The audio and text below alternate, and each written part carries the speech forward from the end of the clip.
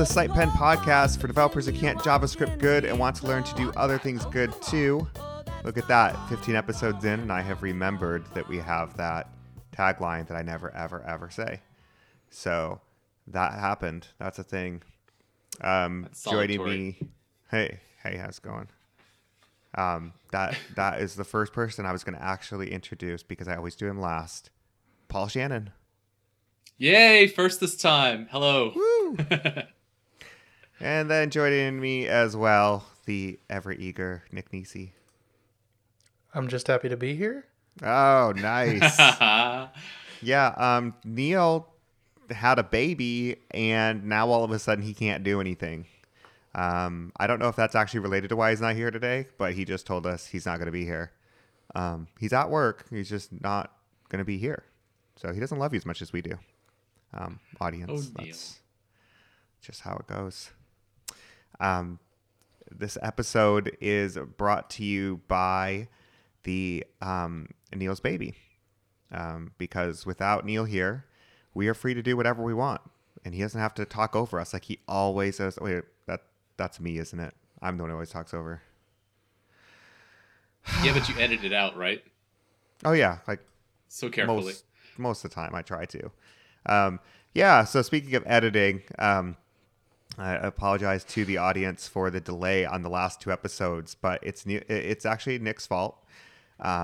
His audio from the EmberConf one was horrible, which I expected, but I didn't really expect the level of horribleness that came through.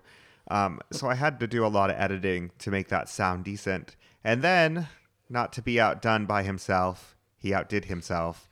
And the next episode, we found out that after we recorded, there were huge gaps in Nick's audio. Like, it didn't record, but not at the end, not at the beginning. He would just be talking, and then his audio would stop recording, and then it would start again a minute later. So if you got one of the MP3s, if you're like iTunes or whatever pulled the first time I published the last episode, in the beginning there was some definitely messed up audio because I had missed one spot of that where it was messed up. But basically I had to do a whole lot of recreation and fun stuff to make that episode work. So we're going to try this one where Nick has changed all of his recording setup to try to make me happy. Exactly. I'm doing exactly what Tori is doing, so I should be okay. Yeah, which, by the way, generally never a good idea to like do whatever I'm doing because I'm generally probably doing stuff wrong. So, but in this case, he was doing it way more wronger. So that's that. In this case, if I'm wrong, I have someone to blame. That's true. It's my own damn fault then. And then I'll just, drink myself to sleep and cry at night and like I do every night. This episode brought to you by drinking yourself to sleep and crying every night. Brought to you by despair. Oh, so before we get started, I was just checking something out. So I randomly found this thing for Sketch because I just like to talk about graphics apps now. That's what this show is going to become. It's just going to become all graphics all the time. So, it's just going to become me and Paul Shannon talking about graphic stuff. That should be great. Yeah. So Sketch, as I said a couple episodes ago, or maybe last episode, I don't remember at this point, they updated their symbols, and I hate it. But there's a lot of limitations with symbols. The biggest limitation being layout-based. One of the examples is if you have, say, a card design, and you want to put the label at the bottom of the card. If the label wraps to two lines, then if it's a sketch symbol, it's going to clip. Like the second line will go down. So either if you have two line, titles, sometimes you can't bottom align it because sometimes it'll be one line, sometimes it'll be two, and there's no way to say align to bottom. It doesn't know that. So you end up moving your line up so that it can accommodate 1 and 2, which then doesn't look right, and you just kind of deal with that. But somebody created some really cool plugins, and one is called Compo, and you can actually it's actually kind of intelligent. So you can create a symbol-ish type thing, a folder or grouping in this case, and then you can add attributes to a layer and say that I want this to be bottom aligned. You can say, to align it to the bottom. You can set it to how much padding you want, and you do this by just naming the layer with these special naming conventions, and then you hit the plugin, which should just be Command J to run the plugin, and then it updates everything and moves the stuff around for you, so that you can always have your text line bottom aligned to the card, even if it wraps to 2 lines, because it just you run the script and it fixes it basically. And so it's actually kind of more powerful than symbols in Sketch currently, because you could do a lot more with the layout. And then I found that the same person, I believe, wrote another plugin called State Machine. So if you've ever done a UI like, of any complexity, UI components have states, like say pagination, like you need to show like you're on number 2 or then you're on number 3. And currently you kind of have to fudge around with that because you can't just have one component. You kind of have to have 2 because you can't say, okay, show me that component, but set it to the state number 3. You kind of just have to have a duplicate, or you have to have some other way of finagling it.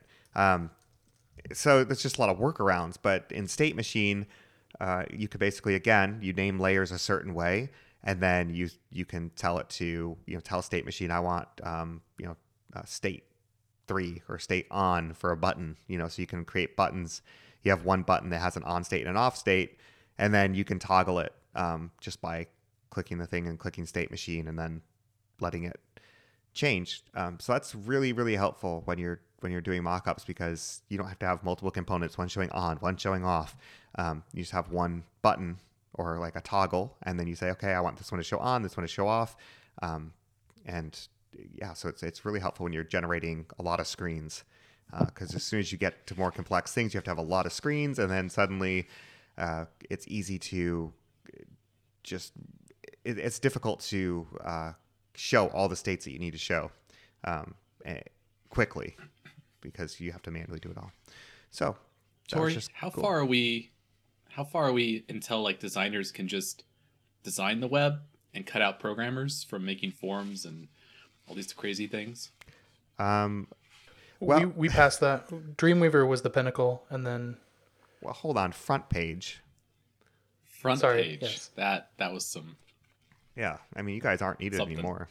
And really, if you look at Squarespace, one of our sponsors, definitely, if you don't like to code, check out Squarespace.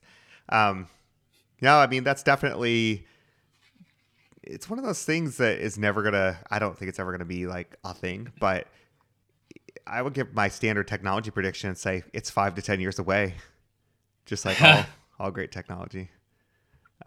I know Adobe worked on it for a while, with some of their suites and things like that.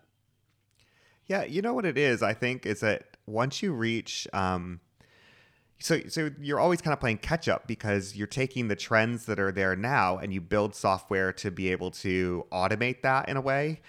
But then designers and developers push those limits, and suddenly the tool that you came up with can't do those things. And then to make it actually do those things, you're going to have to, have a huge hodgepodge of code, because you didn't architect it the way that, it's not made to do that. And I think a good example of that is, when you look at responsive design, all these tools that were out there for, mocking up. I mean, it's really a reason that Sketch even exists, is that Photoshop was really geared towards photo manipulation. And even though everyone did web design in it, they really ignored that segment of the population. Like, they really didn't give us the tools that we needed. And they had Adobe Fireworks, which actually came from Macamedia's acquisition. And they just kind of abandoned that. Like, they would do little updates to make it work, but they really didn't add new features and stability. But it had all these features like multiple pages, components, states. It had all this stuff. And then they killed it. and they left everyone kind of going, well, wait, I used that, so I guess I have to use Photoshop. But, an upstart said, you know what, there's a better way to do this. And they created Sketch, and it's really taken off because it's not Photoshop. And I think the same type of thing applies to this idea of prototyping things is, we can make, this page, there's a lot of things out there where it's like, okay, well, you have all of your screens created. Now highlight a button and say which screen it goes to. And then it generates this clicking prototype thing where you can, tap on that button and it goes to that screen and it kind of looks real. But then people are like, okay, cool. But now with mobile phones and stuff, there's always swiping interactions and these kind of, you swipe and some objects move and this parallax effects and all this. And it's like, okay, like how do we do that? Oh yeah, our tool doesn't do that.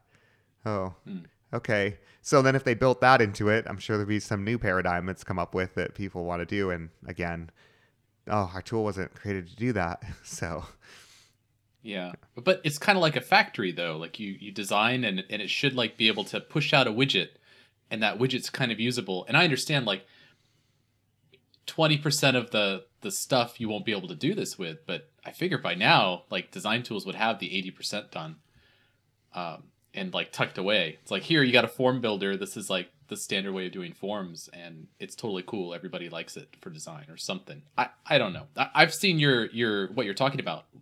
We did this on a previous project where you designed it and pushed out like this live demo prototype, and it was 80% of the way there. I mean, I could see it was missing that 20%, but I'm just waiting so you guys can design and like hand stuff over to us, and then it's beautiful and we're ready to go with it, and we don't have to do that boilerplate. And maybe paradigms on the front end will make that simpler going forward too. I'm just thinking in terms of like Redux, where it's really simplified state that is all managed in a unidirectional way. So it's consistent in the way that data is being updated, and it's all built on just this a state machine like you're showing here, but everything can be predictably updated in one way from one place, and it might be easier to design tools around that to make it simpler. Yeah, I would love it. Personally, one of the things that a lot of people use is we talked about Framer, and that, I mean, it uses real code, and it's CoffeeScript, so it's not really real code. It's really awful code. But, it compiles to JavaScript, so whatever. But anyway, yeah. You didn't mean that, Framer fans. I did mean that, actually. I absolutely meant it. Is CoffeeScript dead? Does anyone know? No, it's still going, right? Someone posted on Facebook, on the Framer Facebook, and said they were wondering. Don't trust it. Don't trust Facebook? Yeah, it's curated by their editors. Their editors want you to think that it's dead. Congress is looking into it, though. Don't worry. Oh, man. No, hold on. That can't be true, because I heard on Facebook that vaccines cause autism. And I think that's true, because even though science doesn't support that, and, my mommy instinct says that it feels right. And I also saw on Facebook that the mommy instinct is actually like one of the most powerful forces. And it was actually written on top of this beautiful like mountain scene. Like, you can't fake that. Like, we're just hitting up all the podcast archetypes, the conspiracy hat theorists and the mommy bloggers, and I don't know if we're going to capture those markets, Tori. I think we might we have to try. We have to try. What do they say? You miss 100% of the shots you don't take. Well, we lose 100% of the listeners we don't go after. Okay. That is such a good point. Yeah. I can't argue with that. It's terrible. I know. No, I had heard, though, seriously, someone had said, and I didn't look into this, so this is probably just not true, but that basically CoffeeScript said that, like, the author had said basically, like, it achieved its goals and they didn't have any plans to add new features. And it was just kind of like, it's done. I guess I shouldn't be saying stuff like that, not knowing if it's true. Well, just going off of their website, the last release is 1.10, which was released September 3rd, 2015.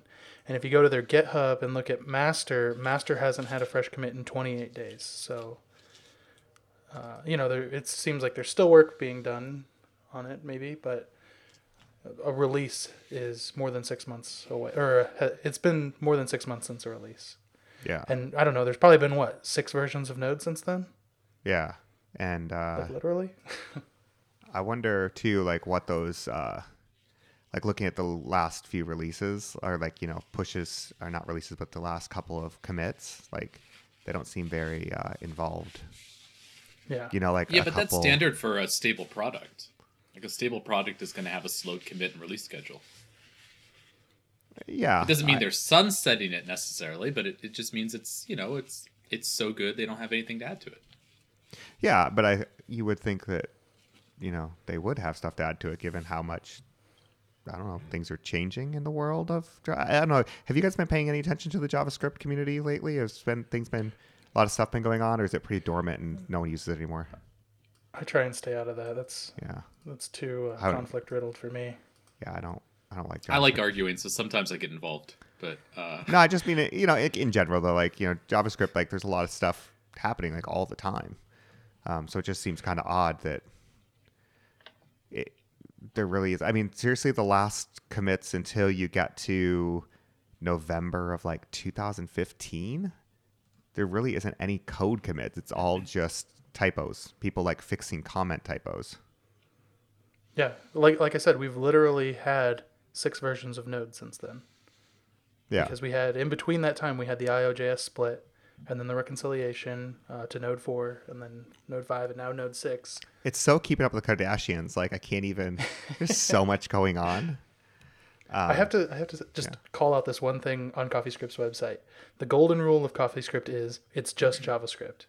I feel like TypeScript, like that more correctly describes TypeScript because at least it's still the same syntax. Yeah. And I had linked on the mention, I'm probably just kind of like, people are going to lose it on me that I'm like saying all this stuff.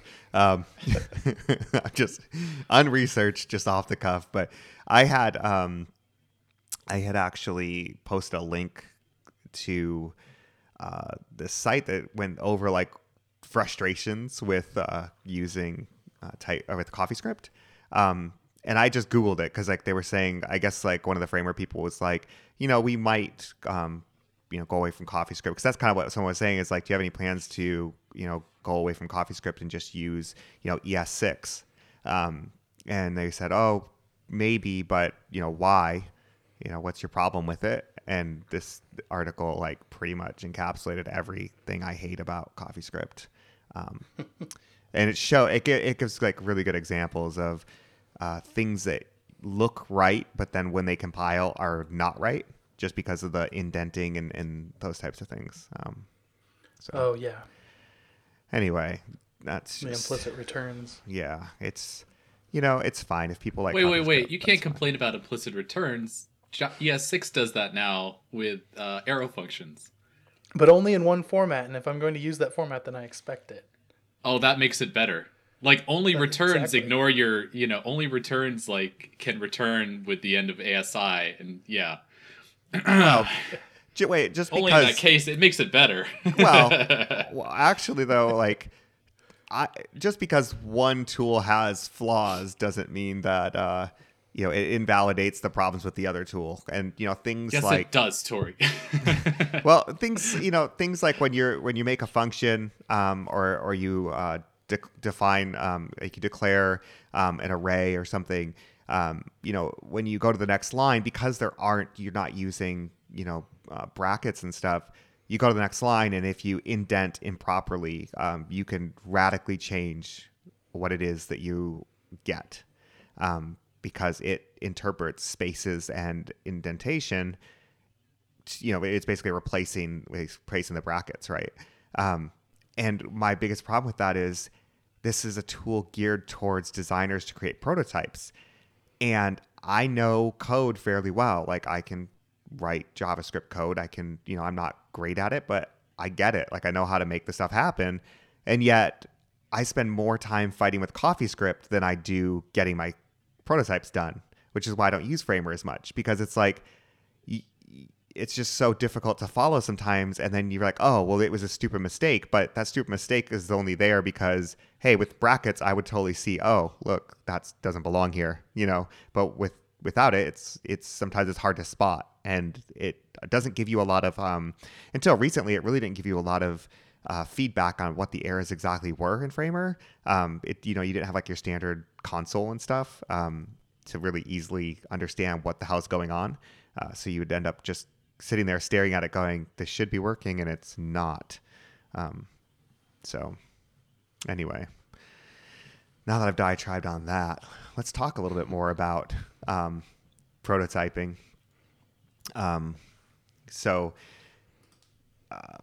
Paul and I worked with Paul's still working on the project actually, but a couple weeks ago I worked on this app, and this customer does mission critical software. And when I say mission critical, I mean when you have a fire or a medical emergency in your house and you need to call someone for help, that kind of needs to work. That's like mission critical. And that's what they do. It's 911 software. And it's crazy because there is a lot of legacy in this industry. Just because, when you think about it, if you think back to like those shows like Rescue 911 back in the 80s, they were using computers and they were using command line, tools and, these big green and black displays and stuff. And those all save data somewhere, and they all, they had databases and all these things. And now, modernizing that and using, the web, there's still legacy stuff in the back end where, just obscure stuff, which is, Paul will talk a little bit about that, without getting too much into specifics. But I want to talk about the UI challenge of something like this, creating a UI for mission critical apps. It's definitely a more stressful thing for me to take on, because, if you're creating a chat app and like, you create a bad UI for sending a message to somebody or whatever, not the end of the world. You can fix it and it's not that big of a deal, right? Someone doesn't get their emoji fast enough, whatever. In this case, though, if the operator doesn't get the information fast enough to the ambulance, you may die. Forgot to tell you that they're allergic to this drug and they're going to die now because I didn't see where to put that in, or I didn't get there fast enough, or I didn't type it in right. Those kinds of things are, these are real things that when you go and you read, Reddit and stuff, you read like the JavaScript, Reddits and stuff. It's like, there's a lot of people like, oh, you just use like this tool and this tool, like do this, and these are best practices. And, that's great. But when you're living in the real world doing these things that are super, super important for people's lives, sometimes a little bit more goes into that than just picking some off the shelf thing and playing with the coolest, hottest new thing. But anyway, Tori, you just microarchitecture it, and this problem solved. 20,000 components will surely stand up over the next 15 years. Unless one of them is left pad. Unless one of them is left pad. So true. So one of the things that, as I mentioned, they used to use, and all of these command line tools and these big, ugly monitors with tiny little displays and green and black text and whatever. And so when they moved to the web, that kind of interface just kind of moved with it because that's what they're used to. And they're generally okay with it. They look at it, they understand how it works, they tab through their stuff. They never really touch their mouse. They just, use their keyboard for almost everything. And that presents some design challenges because we have to, basically everything you input has to be form fields. I mean, there's all these form fields. And depending on what the call is or what the problem is, the form fields are different for every one of them, but they need to operate somewhat similarly. But the thing also is that every little operator station or whatever that would be called can have their own kind of customization to the forms, different things. So there can always be different languages. Obviously, if you're in Mexico, you're going to have a different, you're going to be using Spanish instead of English. And so there's a lot of these constraints that you have to think about. So when I got when I first started, I looked at this and I said, oh, this form is awful. Everything, there's literally no space. Like if you just put a bunch of HTML form fields onto a page without breaking the line at all, or maybe occasionally breaking it, but having, the labels to the left, these big long labels, nothing lined up. It looked awful. So the first thing I did was, get all designy and be like, I'm going to make this look amazing. And I threw in a grid and I'm like, oh yeah, grid system, here we go. And I put in the labels on the top and I was like, look at how much nicer that looks. Everything's aligned. It made me so happy. My OCD was so happy with this nice grid where everything lined up. And then they said, that's cool. Like, that was a really small form though. And there's this other form that's much longer. And then there's these other components that can be in it sometimes. And they really can't they can't scroll the page because you kind of need to be able to glance at it and see pertinent information and quickly enter information as well. And I looked at that and said, Oh, go ahead. Did we mention that these are procedurally generated forms? We did not mention that. I was gonna. You're not just designing a few forms. You're designing a form standard that it can hold up against resizing and procedural generation, which is super different than just Yeah, and that's what was kind of thrown at me then. Yeah, that was what was thrown at me then. It's like, oh yeah, so that form is much smaller, and it can be this form. I said, well, can I get like, can you just show me the forms? And it's like, oh no. It's not just some forms I can show you. I can show you examples, but it could be any number of fields because each customer can change things and forms need to be able to, we need to be able to create new ones. And I was like, oh, well, that definitely throws everything I just did out the window. And, that was one day of, not a whole day of work, but a half a day of work of, breaking out that grid to realize then that I didn't get all the information because as I was just too gung-ho to make this awful form look amazing and I didn't ask the right questions. So I went back, asked more questions and got much better understanding from there. So yeah, so as Paul mentioned, procedural form. So I don't know what form fields are going to come in. I can't know that. I just have to create some sort of set of rules. And so you start to see these constraints of, well, you had a form that was jam-packed onto a screen before with no spacing, no padding, and it took up a lot of the screen already, and now you want it to look better, which means you need spacing and padding, but you also can't use more space, really. And then to what Paul said about the displays resizing, while they aren't obviously using their mobile phones to do this, there is, this whole system, you can pull off windows and like you can, put a form to the bottom left or you can make it bigger or smaller. And they kind of, each operator customizes it to within, how they like it. So they can see other information like here's a map with all the plot points of where the police cars are and the bad guys and whatnot. I don't know. And so, it could be variously sized. Any number of form fields can be there. And yeah, you start to realize this is a really daunting task because you don't have a lot of control. You have a lot of constraints. And I seriously sat there for a couple of days trying out lots and lots of different ideas on how to make this work. I was going to lose my mind at the end of it because I just I was just sitting there going like, Paul, I don't like, what, how, what, I don't understand what I'm supposed to, like, how am I supposed to make this work? Oh, that was my best project. I got, every time you gave a design, I was like, does it follow these rules? Can we do this? Can we do this? And I get to like, enforce the rules on Tori here. Yeah. You can't do that. Can't do that. Can't do that. Can't do that. So this is the importance also of good communication on your team, having multiple team members that can look at stuff, and that's the value of a prototype too. So off I went to Framer, and then after about an hour, I realized I didn't want to use Framer for this because, oh my God, shoot me, dealing with CoffeeScript. So I went to Axure, and I opened that up, and I started working on, laying out a nice grid that was smaller, less line spacing. But then I still had this issue of field labels. That was really driving me insane because some of these things are currently, they would just be like there would be like 2 letters, but they actually represented like this long word. I can't even think of one right now. Can you think of one, Paul? Location. No. Oh, location, which was just like LOC. Lock. Yeah, lock. But it means location. And then there would be one that was BT. It doesn't stand for Bluetooth. It actually stands for beat.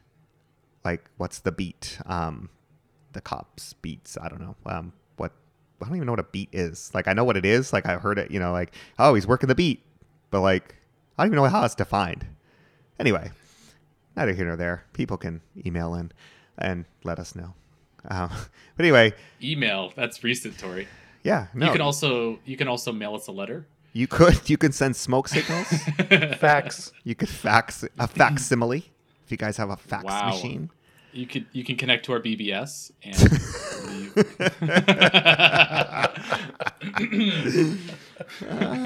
well, I say email because that way I definitely won't read it.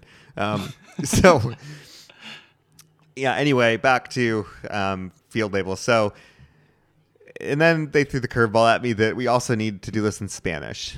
Now, I don't speak Spanish, so that was interesting. And I'm sure that when they actually show it to somebody who speaks Spanish, it's going to be a little funny because I had to translate it myself using Google.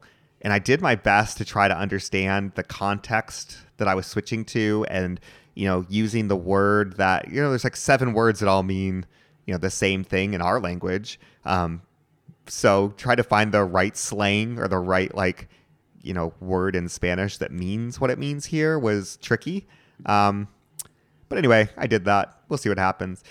So anyway, what do you do, right? You can't put a label on the top because it takes up too much vertical spacing. Putting it on the left destroys my will to live because it makes everything jagged looking and awful. And it doesn't line up properly. And if you did line it all up properly, well, you'd have some really long words, some really small words, and you'd be wasting a lot of space again. And like we said, you don't know how many form fields you're going to have, so what do you do? So I said, well, how do they deal with it right now? Like, they see lock, and they're like, oh yeah, well they know that it's location. So there's definitely a lot of built-in training and memory that happens here. That once they understand where it is and what it is, they go, oh okay. They don't really look at the labels much anymore. But it is still important to have the labels, right? So that means that my first idea was, oh, well, what if I did it where the label is actually in the input, and then when you click, it just disappears, like when it says email, like login email, that kind of thing, and you click it and it goes away. I was like, but that's not going to work, right? Because it loses its context. Now all of a sudden you have the number 4, which is the beat number, but what does that mean if you don't have the label there? Even though they might know what it is beforehand, now it loses all context. So I came up with the idea of, what if we showed the full label just like that, just like you would for like an email input where it says email and then you click it and it disappears. But what if instead of it disappearing, it then showed the truncated version in the input, but to the left? So the truncated version would say LOC. Well, it'd say location first, and then when you focus the element, it would then shrink down. The size of the hint would become smaller and move to the left all the way, and say LOC, and then you type in location, and then now your input says LOC to the left in smaller type so that you can still tell what it is. It doesn't take up any more space, and now you can quickly glance at something and go, oh, that's the location, that's the beat. And if you remove the data, it goes back to the way it was and has a nice long label again. This really helped because now we could go into the data and say, okay, inputs of, say, things that are like a beat, it's a number, it's only expected to have like a couple of numbers in it. That lines up, that can be between 1 and 2 grid columns wide. And then you could have medium-sized inputs, which are, between maybe 4 and 5 inputs wide. And then you could have larger ones that say, okay, however wide it can be, go ahead and make it that wide, which is one of the great things that we used was Flexbox to do the layout for this. Yay. We did a Flexbox-based grid, which allowed us to do exactly that. So you could hint and say, you could give a hint to the processor, which would, we'll get into the data here in a second, but basically when you pull the data in, it has to get transformed. And during that transformation, it can say, okay, this is a big one, this is a small one kind of thing. And then we just let it kind of flow, but we use those hints to kind of give it some max width. You can't be bigger than, 2 columns wide, even if you're, even if you could, that kind of thing for a small one. So anyway, that was a lot of fun. And the real world is difficult, and I much prefer chat apps that don't kill people if I do it wrong. I sleep better at night. Well, I sleep better after I've done crying and drinking. So with an app like this, where it was a terminal app before, or I'm just thinking back to an app I used when I was working as a cable, an operator at a cable company, and it was good. It was terminal based, and then they switched to this horrible UI on top of the terminal, but they broke all of the keyboard shortcuts, which allowed everyone to be really fast because everyone was used to doing that, and then all of a sudden it was no longer fast. Is that something that is important when doing some kind of an update like this? It's only important if you don't want people to die. Yeah, definitely important, and something they impressed upon us when I was showing them the designs was, I was using my mouse to kind of jump between fields because that's just my nature. And they were like, no, the tab index has to be right. And this is just a prototype that I created, right? But using Axure, I was actually able to get the tab indexing right and do it all and make it focus around things when you tab over a button. If you have a little button that has to do something, you want it to highlight. So I was able to prototype all that so that they could go and show people, and, definitely being able to tab right into it and never take your hands off the keyboard was a huge thing. Nice. And now your grandma's alive, people. You're welcome. Thanks, Tori. Yeah, no problem. So Paul, what kind of fun stuff did you do with the data side of here? Like how does it pull from the legacy and become not legacy? So they have a decent approach to a lot of that. Their core systems are really deep down and only kind of rear their ugly head very, very rarely, thank goodness. And in general, whenever you're working with a legacy system, the plan is to just isolate it away as far away as you possibly can. And are you describing legacy systems or mother-in-laws? It's the same. Is there a difference? Yeah, it's pretty much the same. It is a legacy system. Okay, go ahead. Ooh. So yeah, so they do some amount of isolation, and that's actually turned out pretty good. And what it did is, when you isolate a system, what you want to do then is find a way to communicate with that system. In this case, they have a very old communication method that we're updating. They use email. That's the old the communication method, the email. Actually mails Facsimile. Letters. No. So so the old system uses a proprietary type format that uses delimiters to make calls, and all of the commands are essentially done like an RPC style. So basically you have an identifier that identifies a command and then data that follows. And so one of the challenges is we wanted to shelter our client from that system as much as possible, because number one, we want to be able to update that in a sane way. And number two, we want to be able to work with data now instead of just working with commands. We want to be able to work with real JSON type data. And so, we started to work with them to describe what the objects look like in JSON, and kind of outline how their systems should look to the client. Because previously they were basically having the server do everything, including render out tables and render out any kind of like view components, just like you would in the old days of the web, circa 1999 or something like that. And when you have a legacy system, that's not too unusual to have a system that wants to do everything and make the client just glue it together. So we're now trying to break away the legacy system and create a communication layer off of that to encapsulate the system from the client, and then actually have the client handle most of the labor and actually update views and update things like that.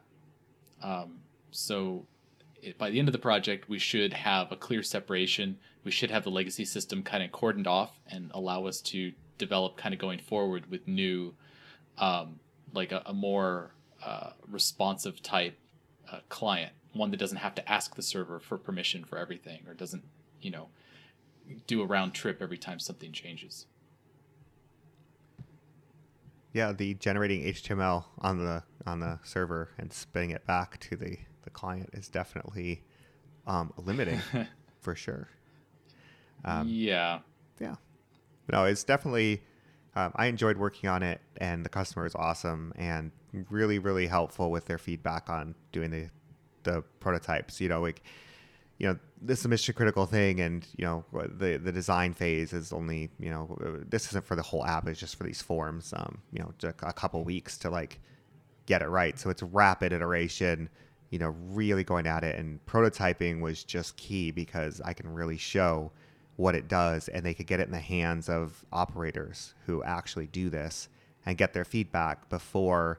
In the old days, I would have just given them some static mock-ups and hoped that it worked as well as I hoped it would, because the interaction would have been too hard to really capture properly in the amount of time, and to do iterations, because I did a couple different ideas, and that it would have been too difficult 10 years ago to prototype those up quickly and really show the idea properly. So now it's really cool to be able just to do that. And yeah, soon, 10 years, you guys won't even be needed. You'll just be out in the cold, be podcasting all alone. Maybe you guys will be professional podcasters. We'll move on to more important things than building forms. You designers can do that. Okay, thanks. Yeah, like re-implementing everything. That's a horrible thing to wish on somebody. Forms are the worst thing ever. I hate forms. Yet they're like the basis for everything. It's the web. That's the whole web. Like 80% of it is forms. It is. I think that 80% of the web is just sign up and password recovery forms.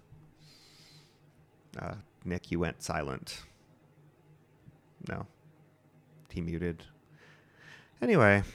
Okay, guys. Time for the next edition of Truthy Falsy. Did you guys like playing Truthy Falsy last week? Or 5 weeks ago? No, I got it wrong. Whenever it was. Yeah, you all got it wrong. I am the undisputed champion so far. Okay. Well, so what I do is each episode we will do Truthy Falsy. I'm going to challenge my panel of amazing JavaScript experts to sniff out the falsy in my questions. So I will give them 3 questions. One of them is false, and they have to tell me which one it is. So since Paul likes going first, I'm going to let you go first. I'm going to read the questions, and then let's go. Okay. Number 1. And by the way, no cheating, no Googling. That ruins the game. Yeah. Thank you. Okay, number 1. In 1994, IBM released a touchscreen smartphone that could make phone calls, receive faxes, emails, and pages. It ran DOS and had apps like an address book, maps, stocks, news, and could take handwritten notes. It also had the ability to download third-party apps. Number 2. In 1965, the Zenith Corporation released a TV with a wireless remote control that used audio frequencies instead of IR. This was so that people could also turn on and off the TV by their voice saying on, off. This feature was removed the following year due to complaints of normal household noises such as blenders or doors shutting, turning off the TV.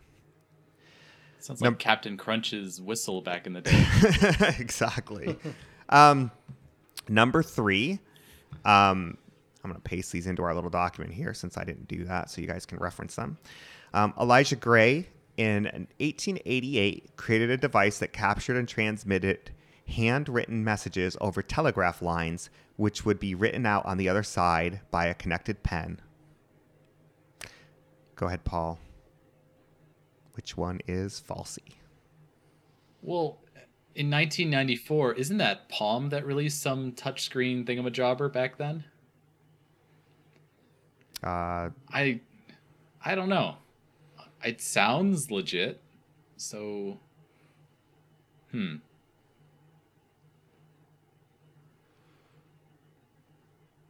Is only one of them falsy? Only one's falsy. Yeah. Okay. So going to number 2 then, if you're not sure about that one. What do you think? This is the TV remote, wireless remote that could turn on and off with voice. Okay, so the TV remote that can turn on and off by voice, that sounds, by shouting on and off, I don't think on and off have enough differentiation between them that you could catch that in 1956. Now, if it was like, scream a high pitch and scream a low pitch, sure. So, if it was like the clapper, yeah, like I could see that. I'm gonna suspect that one. Okay. That's my falsy. That's going to be your falsy? Okay. Nick, why don't you go through them and tell us what you think? So, number 1, I immediately think of Newton, which is not IBM, but I don't know enough about IBM to know if they made that or not. Number 2, I totally agree with Paul. I don't know if they could have distinguished between on and off, since Siri can't really do that now. Siri's trying way Siri's too using hard. the same technology. Yeah, Siri's using the technology. I didn't say the Amazon Echo, though. The Amazon Echo is amazing and can do that. This episode brought to you by the Amazon Echo. Where's our check, Echo? In 1888, that seems unrealistic, but I feel like that's a trap, so I think number 3 is probably true.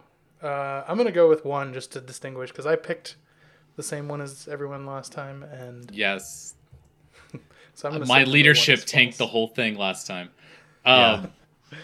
Yeah, I'm thinking in 1888, you got a plotter or something. Maybe it's not like a pen is worth thinking. But it's some like plotter or something in that case. Yeah, maybe. Yeah. Okay. Let's see. We will take these from the bottom up, since you both agree on number 3 being true. So in 1888, Elijah Gray created a device that captured and transmitted handwritten messages over telegraph lines, which would be written out on the other side by a connected pen. So, as I said, you both agree on this one, and this one is truthy. This one's truthy. Yeah. Yeah, this is actually really kind of pretty crazy and cool. So, yeah, this guy created this device that you had a pen and a piece of paper, and you would write with it, and it would transmit, basically like where the pen went by the tension. I believe it's not by the tension of the mechanism that holds the pen, and it transmits that down a telegraph line. And on the other end, basically instead of getting a beep beep beep beep beep beep, you'd basically you would convert back into like a mechanical movement of the pen on the other side, and it would actually write it out. So this was kind of like a fax machine back then, and it had a bit of a benefit because you could write anything. You didn't have to have a telegraph operator, doing the Morse code translation for you. So it kind of cuts somebody out of the loop. And yeah, you could write in code. You could write in a different language. You write anything. You draw a picture. Kind of cool. Okay.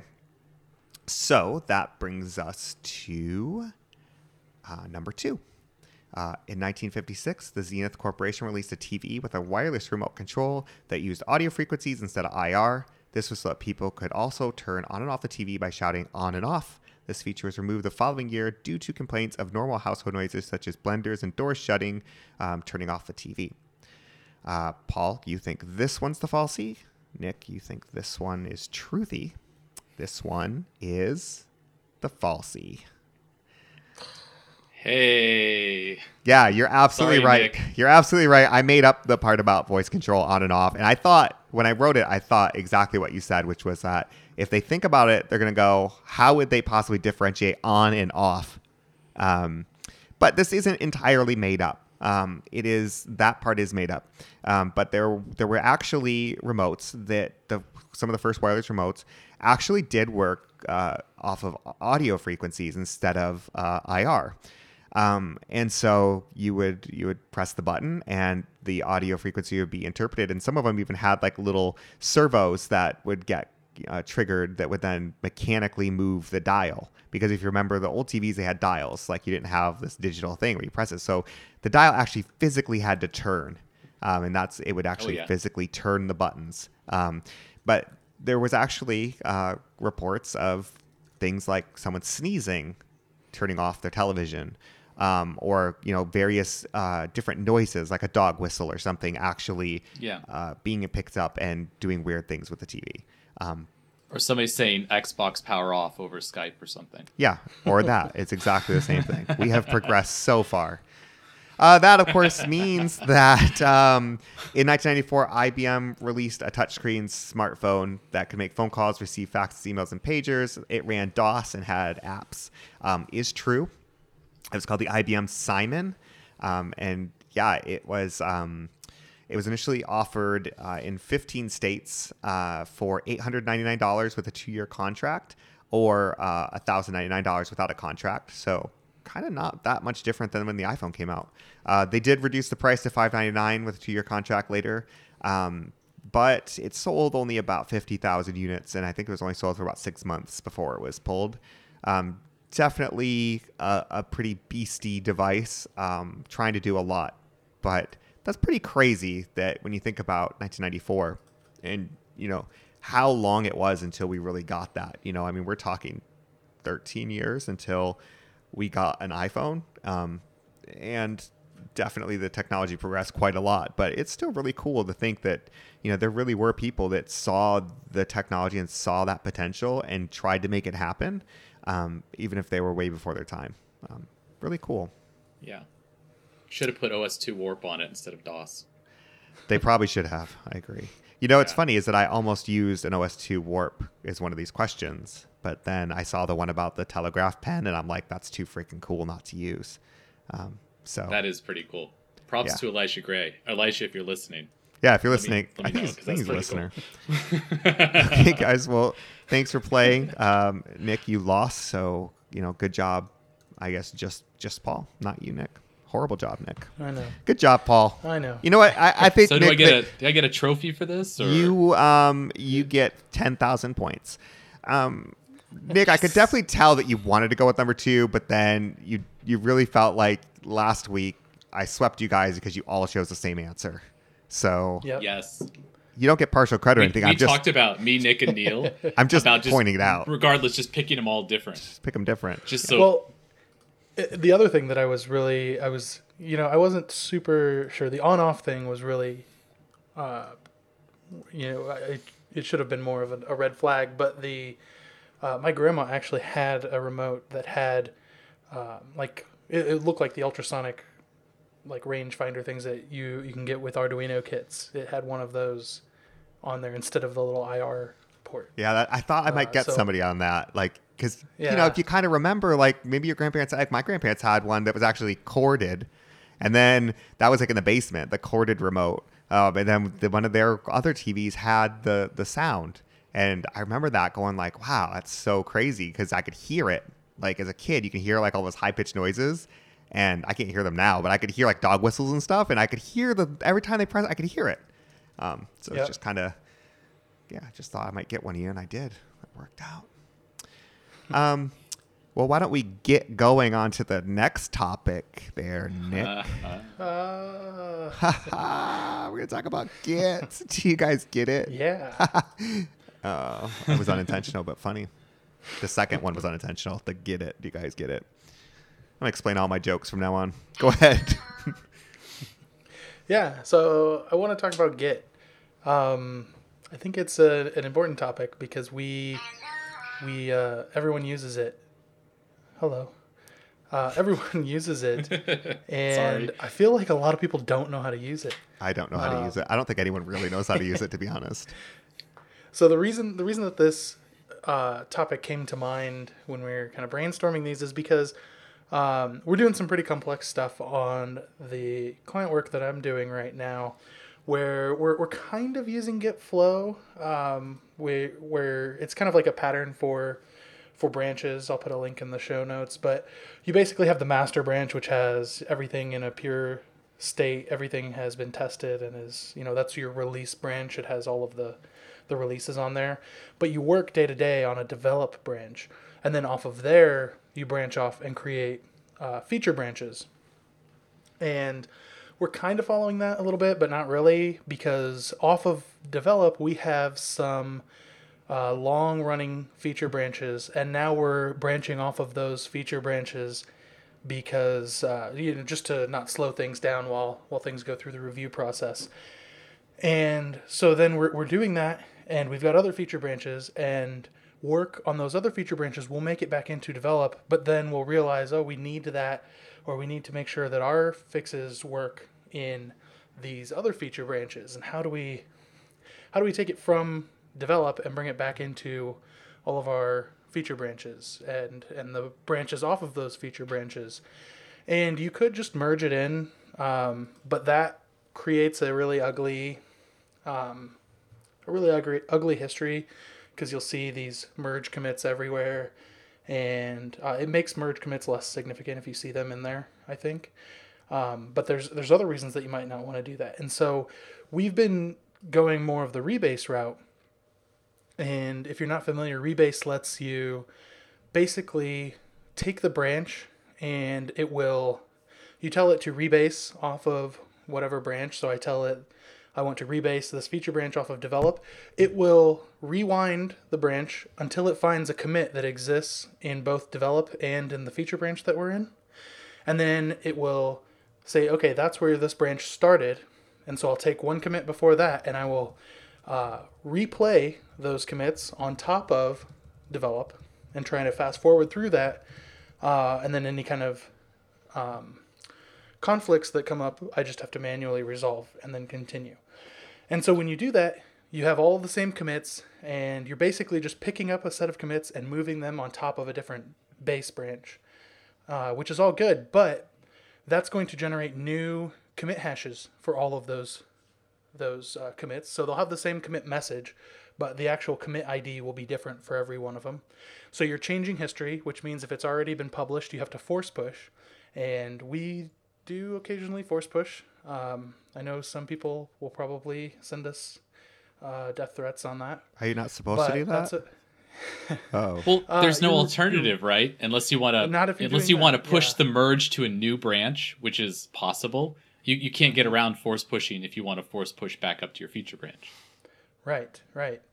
Yeah, so you have to do that get push -- force, because you're changing history out from someone else, out from the server, and then any other branches that are trying to sync up with that locally, when you do a fetch, history will have completely changed, so you'll have to figure that out, or you'll have to reset and go back to a fresh state, or cherry pick the commits, or do other things. This is like a horrible version of 11.22.63, where you're trying to change history. Okay, you guys didn't see that show on Hulu? Are those the lost numbers? 11.22.63. No, it's the Stephen King show with James Franco. Nick. Come on, Nick. What was that? I know. I don't even think I got him right. It doesn't matter. No one's going to fact check you. Yeah. If you do, just email us. If you got the numbers wrong, just email us Nick. If you got it wrong. Or slide into our BBS. Yeah, come into the BBS and let us know. No, in 11.22.63, it's James Franco trying to go back and not kill Kennedy or something like that, I think is the gist. But stop him from being killed. I mean, he's not trying to go back and not kill him himself, because he already didn't kill him. Well, that's good because Ted Cruz's dad, he's just going to stop Ted Cruz's dad. Oh my God. Is he high during this? Is this why James Franco is in this? Wait, what do The you end mean? reveals. Of course That's he the was big high reveal. during this. He has to go back and prevent Ted Cruz's dad, played by Seth Rogen, from... So it's like Hot Tub Time Machine 3 or something. Yeah. Okay, I've derailed us enough. Let's continue. On Thanks, the Tori. Sorry. Let's rewrite history. So yeah, we're rewriting history, and I'll be honest, I'm not afraid to force push, and it really hasn't caused a problem. I'm working with a team of 4 developers right now, and we don't really run into issues with it. We're safe. We're careful about how we rewrite history, and I also know that I have the safety net of the reflog in case things go really bad. So but right now, it hasn't really caused any problems. So wait a minute. If you have a feature branch, and then you have Yep. a feature branch based on that feature branch, so you have a feature branch twice removed now from master, and Yep. you rebase master into your original feature branch, Yeah. and then I know where and you're then going. force push it. What the hell happens to the feature branch based on your feature branch when all of the commits rewrite their IDs? Exactly. I am That's so exactly lost. Where I was It going. sounds awesome. This is like that moment in Lost You can just where they see the Yeah. big 3-toed foot statue and you're like, what? And then they never bring it up again. That's You're just important to the like, plot. you're like, I don't understand what Yeah. the hell is going on anymore. Go ahead. Unlike Lost, we will come. You're to going to a pay off on resolution this? that. Okay. Yes. Much like Because Lost, I'm that's going to make actually- the resolution take a long time to get to. That's exactly what the problem I was trying to bring up is normally we don't have these long running feature branches, or we don't have to branch off of them if we do. So this hasn't been a problem up until recently. But you're right. If we do exactly what you said, where we rebase, develop into the feature branch, and then force push that, now all of the same commits exist, but with new commit IDs. And so if we tried to rebase the branch that was originally off of the original branch, and put it onto the new version of its parent branch, when it tries to do that rewind, it's not reading commit messages. It's looking for commit IDs that are similar. So it will skip over all of those commit IDs, and you can think of it as just going back to where develop or where the feature branch originally branched off of develop, and it's going to start from there. So you will have to rework conflicts from all the way back in history, in that history, and then you'll have duplicate commits going forward, and it's a total nightmare. Yeah, I thought my And- BS meter showed up there. Yeah, it's so there is actually an easy way to do this. It's actually really simple, but I didn't know about it until I actually did a little bit of research. And so when you run git rebase, you can actually use the -- onto flag, and that just lets you specify where it should rewind from. So you can look at the 2 branches side by side and see, oh, they have the same commits all the way down to here, the same commit messages minus and just different commit IDs all the way down to here, or where it originally was, where you originally branched off of the original feature branch, and you can say git rebase onto, tell it the new branch that you want. So this would be the origin feature branch, and then give it a starting commit. So say starting from here, which is where the original feature branch was, and then the final argument would be the current branch that you're on, which would be the child of the feature branch. So the third, twice removed branch, I guess. So you figured all this out after you had already been doing it a different way. No. Oh, Actually, well, you read the yes, docs yes. first, or did you just Yeah. jump in and start doing it No. and then find out later? I just jumped in. Okay. Yeah, and then Yeah, I no, found the- out later. I want everyone The else out best time there to figure feel something about out that. is when you're Like, already in in Yeah, trouble. I want everyone out there to understand that it's not just you guys. It's not just you. Like, if you ever feel like, oh, I must not be very good at this. I don't even I should have read this. I didn't even know this. Yeah, neither do we half the time. We just jump in and start doing it and then find out, oh, there's a way better way to do this. Oh, okay. That's the best way to find out is when you're like, there's got to be a better way to do this. Oh, there is. Okay. I found this out after I spent an entire day trying to do this rebase. And I tried a bunch of different strategies for it. If you go look, there's a gist on GitHub that has some strategies for long running branches and keeping them up to date. And one of them is so the big problem is with rebases, you have to stop at every commit that conflicts and fix those conflicts and then continue on. And that can take a really long time because you're doing things kind of piecemeal. An easier way is with merge. If you just merge everything, then you have all of the conflicts at once and you resolve them. And then apparently you can, if you have get re turned on, which stands for reuse. Oh man, I already forgot it. Reuse, reduce, recycle. No. Oh. Man, I forgot what it stands for, but it doesn't matter. What that does is it will remember how you resolved a conflict. And so if it runs into that conflict again in the exact same way, it will resolve it in the way that you resolved it the first time. So can we get the Middle East to start using Git so we can resolve all these conflicts? Reuse recorded resolution. That's what it stands for. So if you merge and do everything all at once, and then you rebase and you had get re set up, then when you rebase, it'll just look at all of the merge conflicts that you already resolved and reuse those, and then everything is back, and you have rebased out the merge commit that you added. But that didn't really work for me, or I wasn't doing it right. Git is not really a science as much as it is an art sometimes, and so, no, I'm kidding, but sometimes it feels like that. I think it's more like magic sometimes than it is anything else. Yeah. I seriously think that there's like one person on Earth who understands it, and he wrote it, and it's amazing. It's like Linus or something, right? Yeah, like the guy from the Peanuts, right? Yeah, Linus Snoopy Tortillas. And I don't know. I'm not into tech history, as you guys know, so I don't know who that is. I'm sure he's never done anything else that's really used by anyone. One hit wonder. I mean, I one heard he used person, to be a Linux or anything. well, no, because one person couldn't possibly have done this in their lifetime. Like, it's way too much. I mean, who conceptualizes all this stuff? It's impossible. You can't. They couldn't have done anything else because, man, this is crazy. Now, I'm actually always in awe about what he's done. And looking at. I mean, I didn't even know in the beginning that he had created Git, and it's so crazy that it's like here a guy goes, oh yeah, like all these current version control systems are awful, so I'm going to write my own. Which, shocker, developers do that all the time because that's what you guys do.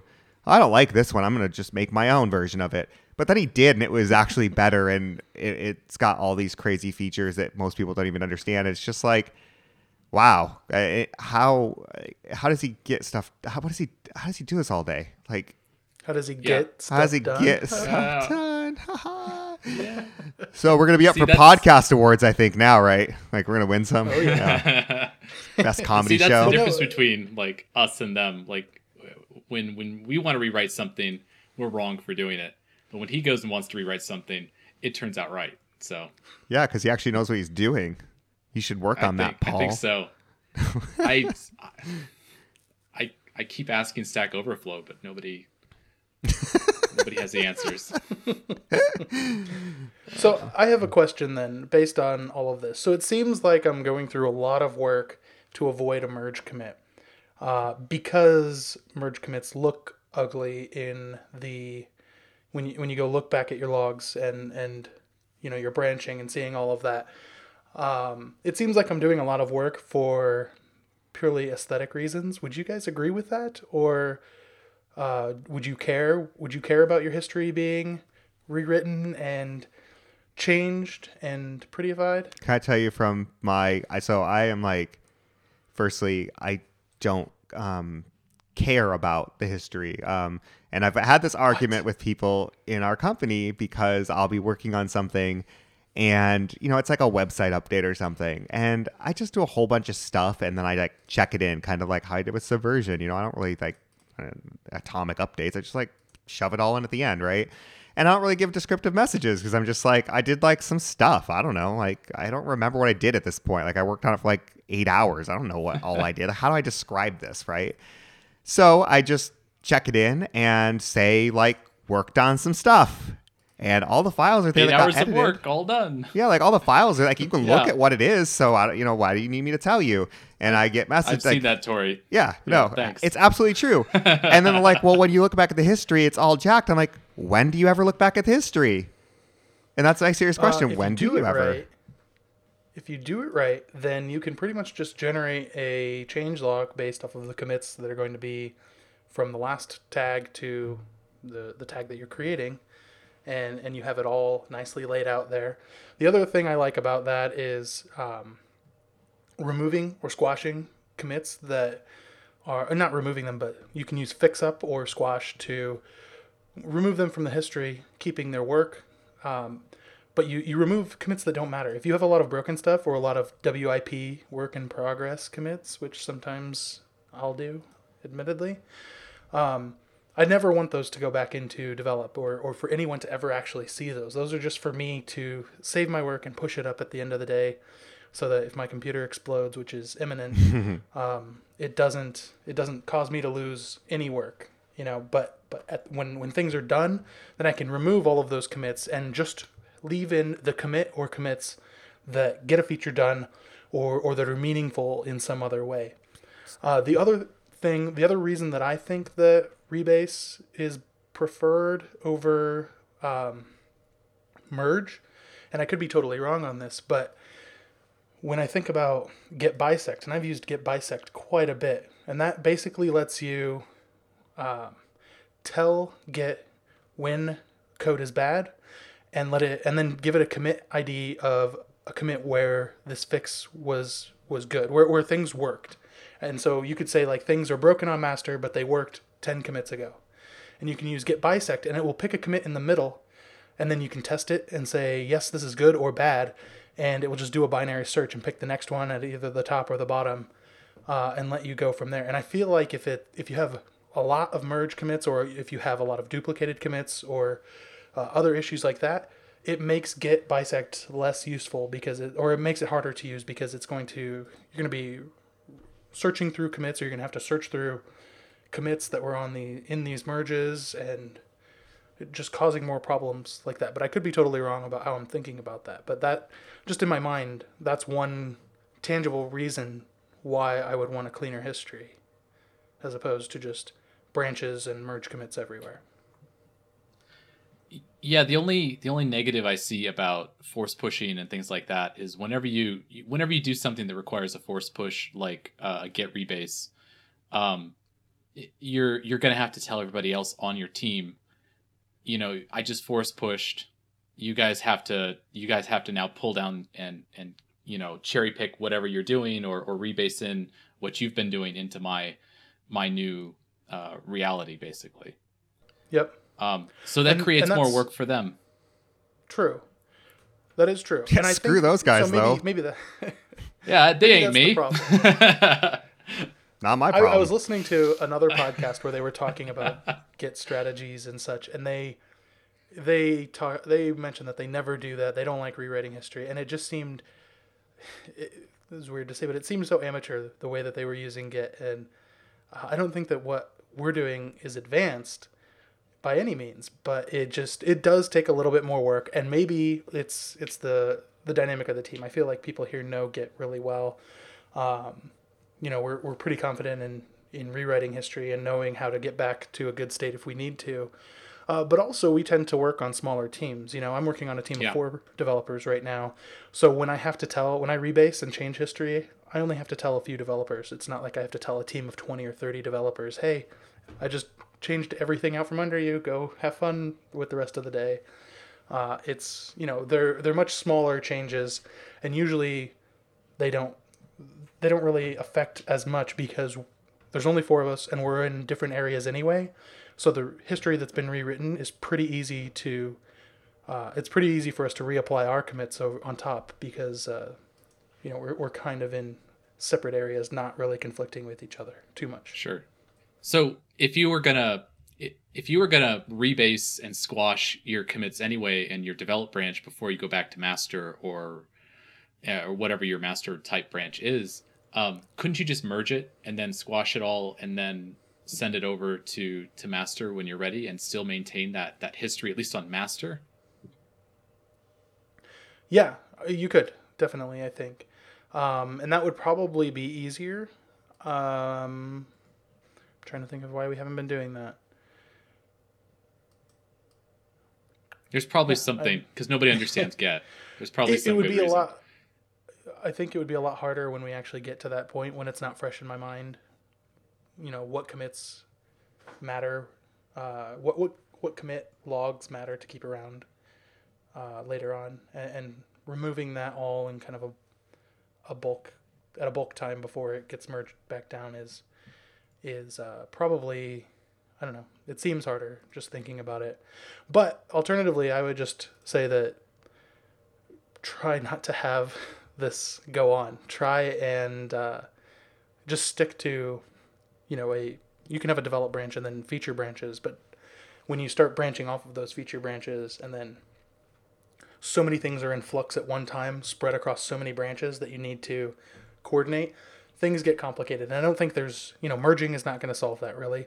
This doesn't solve it. I mean, it helps us, but it's still a challenge. So it's just, it's just caused by our workflow right now. We have so many things that rely on different pieces, and we have to coordinate them across branches, unfortunately. Yeah, I think it's just, so if we can... Just to wrap things up here, we're running a bit long. I think that this is just a really good place to say that, it's good to have rules on your team about what you should and shouldn't do, coding practices, coding style, and being as consistent as possible. But that there are going to be times where you can or you need to break the rules, and getting your team on the same page about when that's okay and when it's not and why, and having a solid understanding of, hey, it's not just because this is easier for me, so screw you guys. Like, there's a real reason, and it's well understood and it's minimally impactful, and that's good. I think being dogmatic about anything is bad, which is in itself a dogmatic quote. And for sure. And I'll just say one more thing. Just don't be afraid to try things. It's actually really hard to lose history and get. So don't be afraid to try things. And but on top of everything, it works because our team communicates really well. So we can do things like that, and it doesn't really affect anyone. It's not like I do this and then I cause every other developer on the team to lose a day of productivity while they fix things. It doesn't happen like that. So it works in our team. Whatever works in your team may vary, but it's just good to become familiar with all of these different facets of the version control tool that we're using. Yeah, and to Nick's point about not losing work, and it's very hard to lose work, there is a shadow tree that exists in Get with all the pruned branches that you can go through, and I never have to remember the command because I'm always in a panic and looking it up anyway because I screwed something up. So the docs will be in front of you. Just, know that it's there. Yeah. Do you know how I use Git whenever things get messed up? I just do the nuclear option. I delete everything and I pull again. I redo the work that I copy the files out that I changed. I put them back. It's, because I don't understand it enough and I get so angry. And then I just say, you know what? I'm just going to nuke this and start over. One day, though, I'll actually learn how to solve things the right way. Because I'm pretty sure that I've reached the point now where I've spent more time redoing it than it would take me to do it, to figure it all out and learn it the right way. It's just that every time that comes up, it's like a 2-minute fix versus 30 minutes of reading and understanding. So I always go with the 2-minute one, but now I've probably used about 900 minutes. So don't be like me. That's the lesson of the day. Okay, guys, thank you very much, except for Neil, who decided to be with his family or something, like whatever. Until next time, this has been your trip to Crazy Time Land. What? Oh, yeah. Who says that? I'm cutting that out. That was stupid. I was going somewhere with that. I forgot what it was. I panicked. I nuked it. And this is where I ended up. Thanks, guys. You can just reclone. Reclone. That's right. To get you started. 1, Okay. 2, Bye. 3, ball. Out, count to get you started. 1, 2, 3, ball. Out, started. Get 1, count, 2, 3, ball. I was rolling down the window 'cause I like to feel the wind blow. We got a good thing. Gonna see where the day goes. Take it fast, take it real slow. We got a good